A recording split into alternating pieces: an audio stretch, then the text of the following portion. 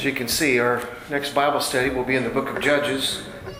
It's in the Old Testament, so there's Genesis, Exodus, Leviticus, Numbers, Deuteronomy, Joshua, and then Judges. So if you have a Bible, I encourage you to turn there.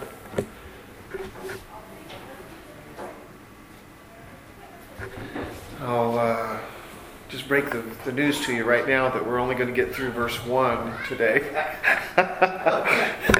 But it's not my intentions to spend 65 years on this book, just so you know.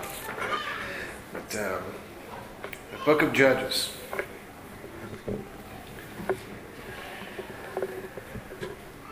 Pretty much everybody in here has been to the doctor before, or the dentist. And so when we go to the doctor, we go there because we realize that we have a problem that we can't handle ourselves.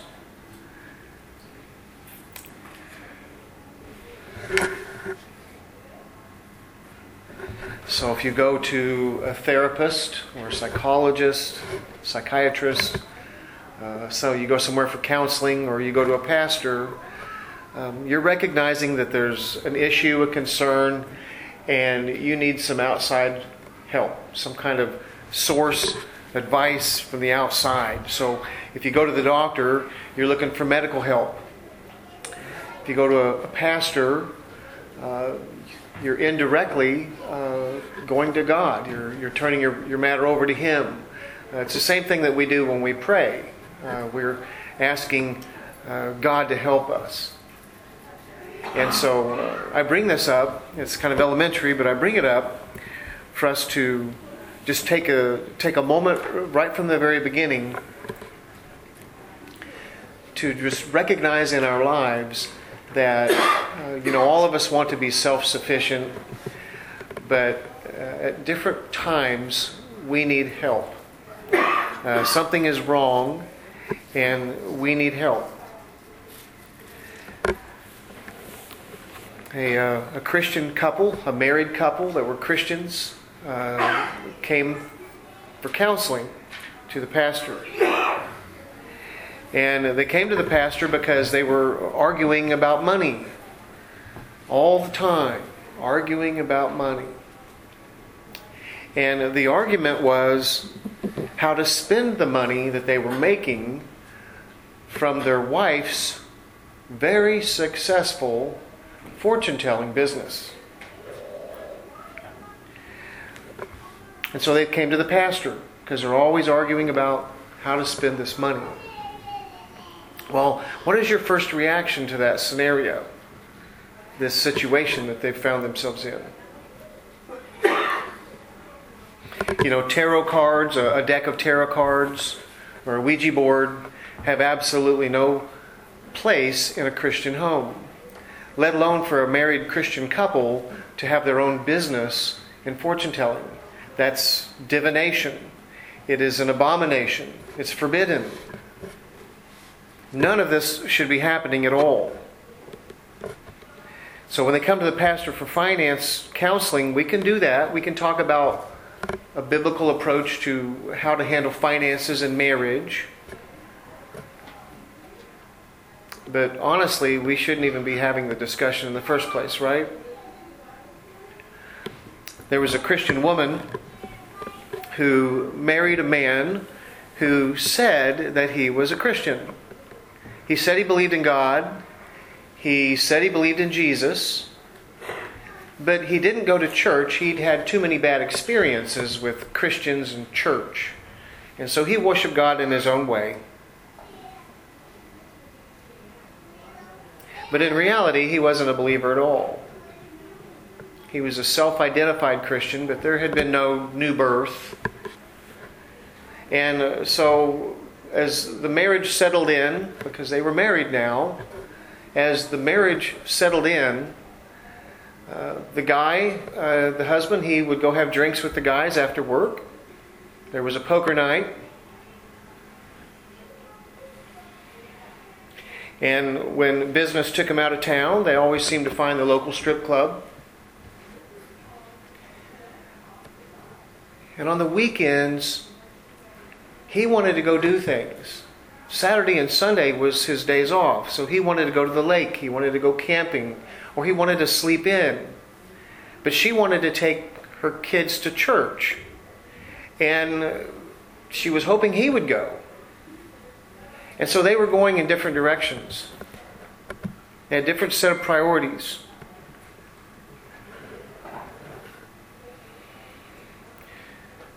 Well, what's your reaction to this couple that would come to a pastor for counseling? It shouldn't be happening in the first place, right? So when they come to the pastor, what's he going to say to the man? What do you say to this man? He's not even a believer.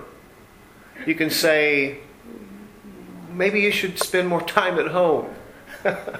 Or you could say, you need to be more sensitive to your wife's feelings. She needs to know that your heart is at home. She needs to know that you're faithful to her. And, I could bring in biblical principles. I could say something like, leadership means serving the people that you lead. You don't lord over anything. A true servant is a true leader. You can introduce all that, but at the end of the day, he answers not to God, he answers to the flesh. He answers to the world. He answers to the evil one. Kind of a tough spot for counseling. And to the woman, what are you going to say to her? This Christian woman. Well, the Bible has some very specific things to say about how she should proceed. But the whole entire conversation shouldn't be occurring in the first place. Well, how should we describe these Christians? How would you describe them? In both cases, wrong decisions were made. You have a married Christian couple who have a fortune-telling business. And then you have a Christian woman who has married an unbeliever. So, how do we describe those Christians?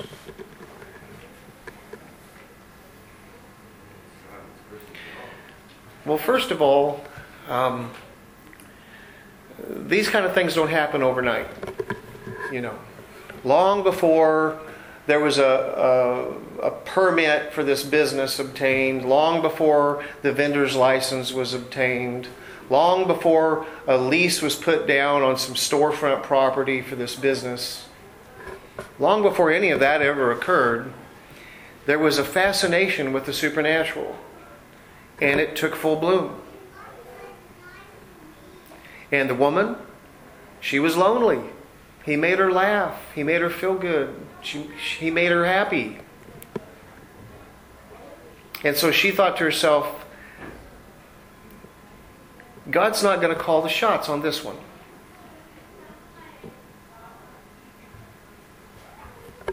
In both cases, there is a disregard for God's warnings. There is a disregard for God's commands. There is disobedience. There is compromise. And as 1 John would say, there is a love for the world. What's that mean, to love the world? It means that you have decided to try to find happiness apart from God. God's children can find themselves in terrible situations before they finally turn to God. And that is the context for the book of Judges. We remember that a long time ago that the nation of Israel was in Egypt. Abraham and his family moved there during a famine. Joseph was second in command in Egypt. And so when they moved there, it was on friendly terms. But several hundred years later, the Israelites found themselves still in Egypt and slaves. And so God raised up Moses, and Moses led Israel out of Egypt, led Israel out of captivity. And they left Egypt, and they came all the way up to the edge of the promised land, and then they lost heart. We remember. And so that generation perished in the wilderness. They perished in that area between Egypt and the promised land. And they wandered around in that area until that entire generation had perished. And then Moses died, and Joshua took his place. And that brings us very close to where we are in the book of Judges. This is a timeline of the entire Bible.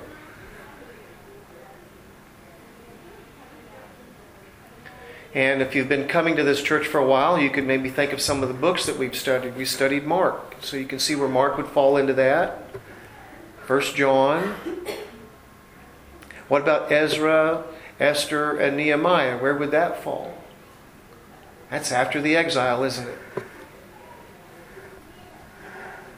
But today we're zooming in on the conquest, Judges, and the kingdom. So this is where we're at. This is our area of focus. The book of Joshua is the conquest.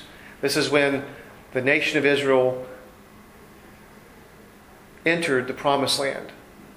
So that one generation perished in the wilderness. Moses passed away, and then Joshua became the leader.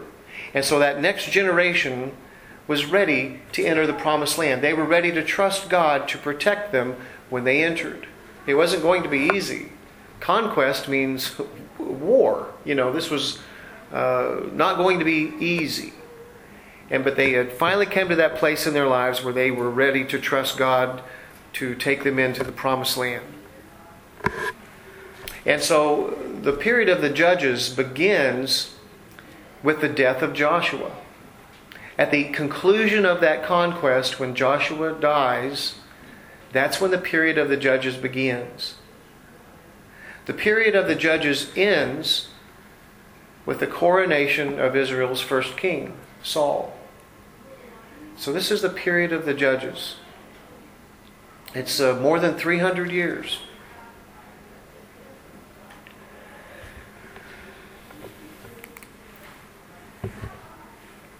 For us to truly appreciate the book of Judges, we have to understand what happened in the book of Joshua. And the reason is because Joshua is season 1 and Judges is season 2. Judges is the sequel to Joshua. Luke wrote the Gospel of Luke, but he also wrote the book of Acts. They're together. They're one. And just like in the Hebrew Bible, 1st and 2nd Kings is just Kings. 1st and 2nd Samuel is just Samuel. So Judges and Joshua are very interwoven and connected. It's really important for us to understand how the book of Joshua plays out, because it's 24 chapters, and you can take a knife and divide it right down the middle. The first 12 chapters of Joshua have to do with the conquest. And you'll remember what that means when the nation of Israel entered the promised land. Do you remember how that went? The very first place they had to attack was Jericho. And God stopped the Jordan River at flood stage. And He separated the water, and He dried the ground, and the Israelites crossed into the promised land through the Jordan River at flood stage on dry ground. And that was the beginning of this conquest. And what basically happened was the entire area was full of city-states. These were fortified cities with high walls and with armies. And they were throughout the land. And so in these first 12 chapters of Joshua, what he did is he attacked them all. And they conquered all of them.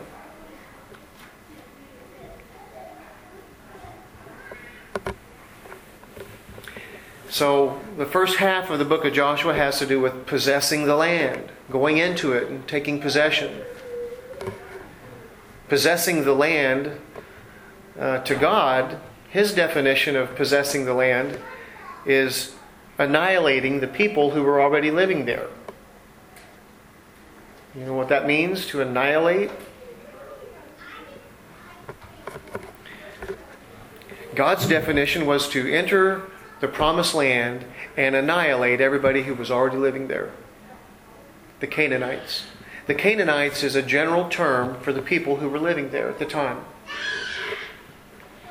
Well, how does that sit with you?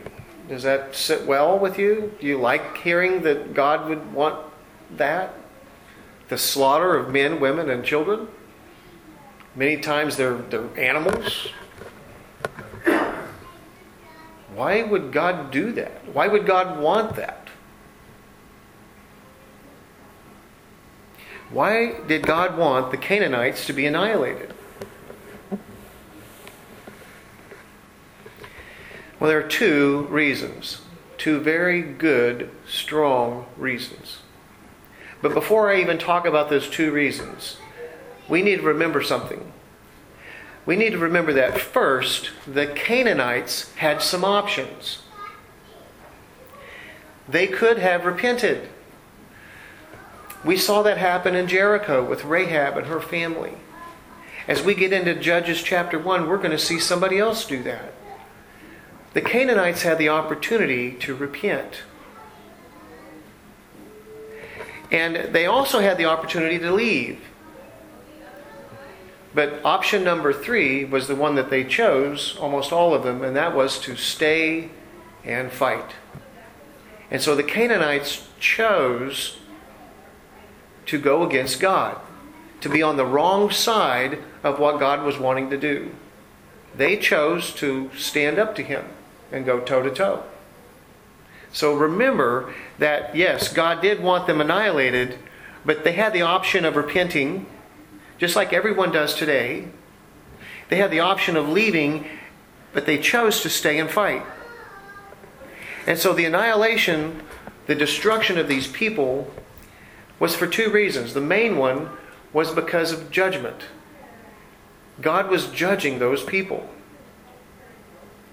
For the Canaanites, their time was up. We studied 1 John last week, and we looked at chapter 5, and there's a sin that leads to death. There is a sin that leads to death in a believer's life. A believer can do things to a point where God says, I've had enough. We're not doing this anymore. That can happen to a Christian. Well, it can happen here on earth. We have to remember that God does judge people here on earth right now.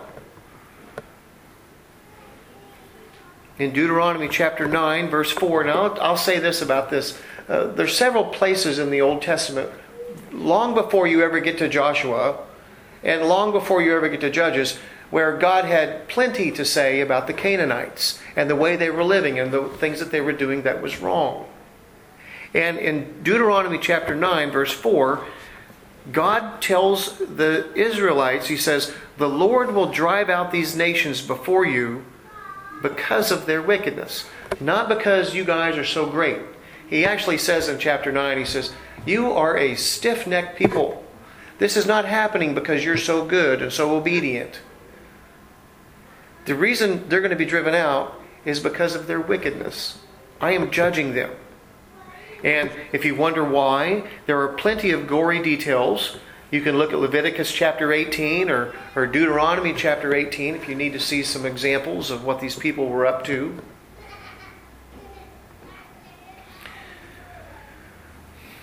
If somehow in your mind that God needs to justify Himself and answer to you about why He feels the way He needs to, and so while we're being so critical of God and we gorge ourselves with violence on television, and then we want to critique God, if you need to, you can go to Leviticus 18 or Deuteronomy chapter 18, and you'll see all of the gory details of what these Canaanites are doing.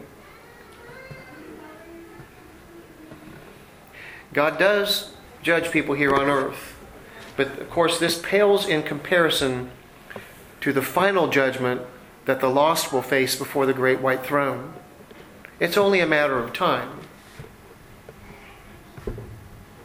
The Canaanites, in addition to adultery and incest and homosexuality and bestiality, they were preoccupied with fertility and production. And this is represented in their religious beliefs, their fertility religions.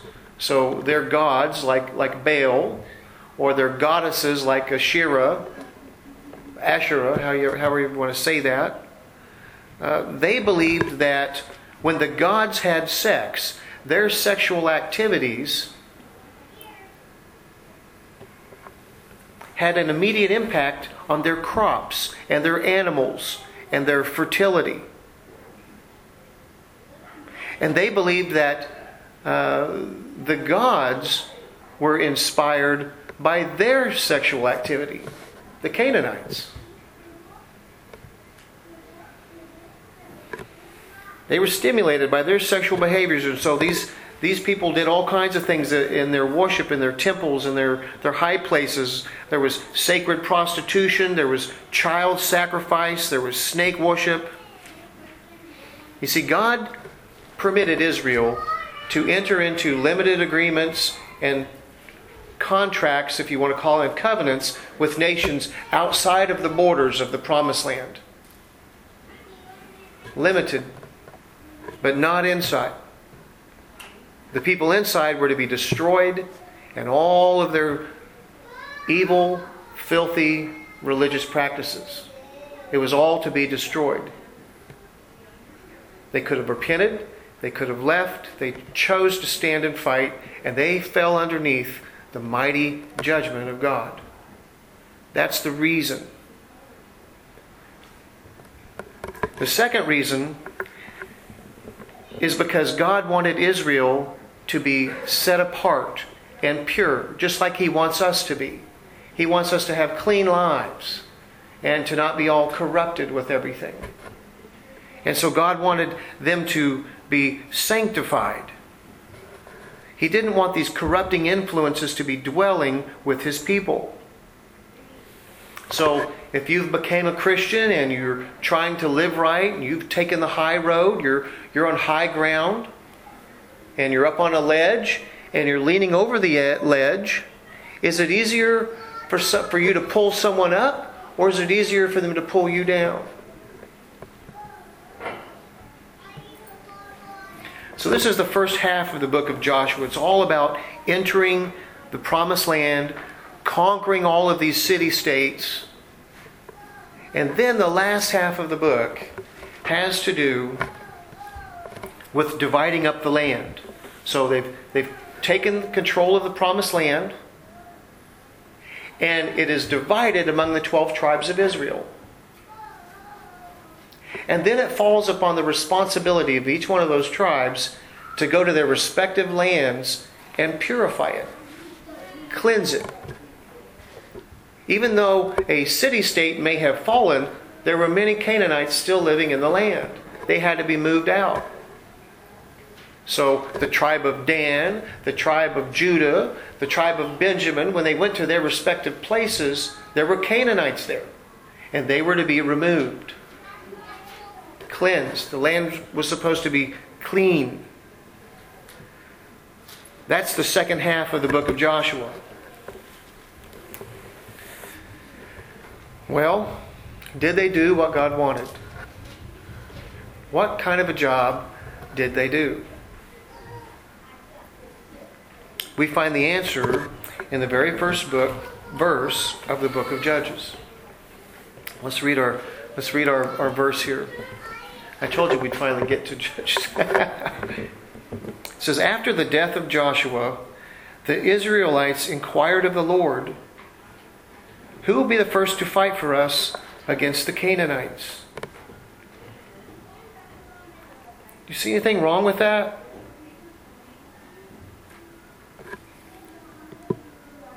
If the nation of Israel entered the Promised Land, they conquered all the city-states, then the last half of the entire book of Joshua, chapters 13 through 24, is about the tribes going to their respective places and cleansing the land.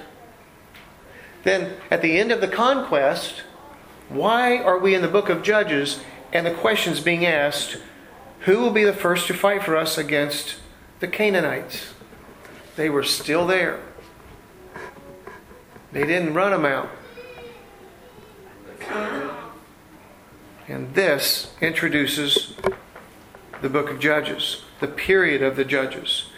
It is the time after the conquest, but before there is a king. It is the time when God's people chose to live with the world. There was a disregard on their part for God's warnings, a disregard for God's commands. There was disobedience and compromise. And what did all of this lead to? Crisis. When the woman married an unbeliever, it led to a crisis. When the married Christian couple decided to do something that is like blatantly wrong and go into fortune-telling business, and they were making a lot of money, and then they were arguing about how to spend it, this led them to the pastor for advice, a crisis. And this is what happens in the book of Judges. God's people were living wrong. They had disregarded God's warnings, disregarded His commands. They had made many compromises, and this led them to a bad situation where they were in trouble, crisis. This is the situation in the book of Judges. Now, what should happen over the next couple of weeks, the next 2 weeks, is next week, if everything goes as planned, we'll study Judges chapter 1. And it will all go all the way into the first 5 verses of chapter 2. And then the next time we'll be studying chapter 2, and it'll go into a little bit of chapter 3. Because what the book of Judges does is it opens with an introduction to the period of time. But when it does it first from Israel's perspective, the way Israel sees it. And then it's going to introduce the period of time the way God sees it. And after that, we are deep into the period. We are inside the period when Israel goes through a total of 6 cycles. And this is what they look like, these cycles here. Did that change? There we go. So after Israel says, this is the way we see it, and then God says, this is the way I see it, the book of Judges, the core, the center of the whole book, will move us through this cycle 6 times.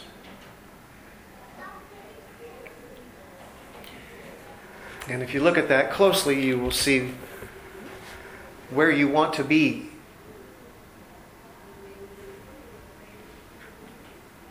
God wants us to walk in the light.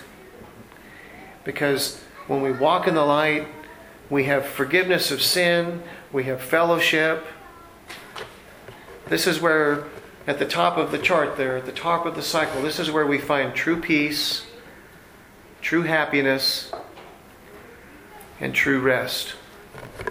I hope that you will enjoy this book as we begin to study it together for the primary reason of recognizing the advantages of living for God and why it is smart and logical and why it pays off big dividends. You know, all these people put all that money into, GameStop and all this stuff, made all this money. You know, there are big dividends for living for God. And this is the message of the book of Judges. So let's pray.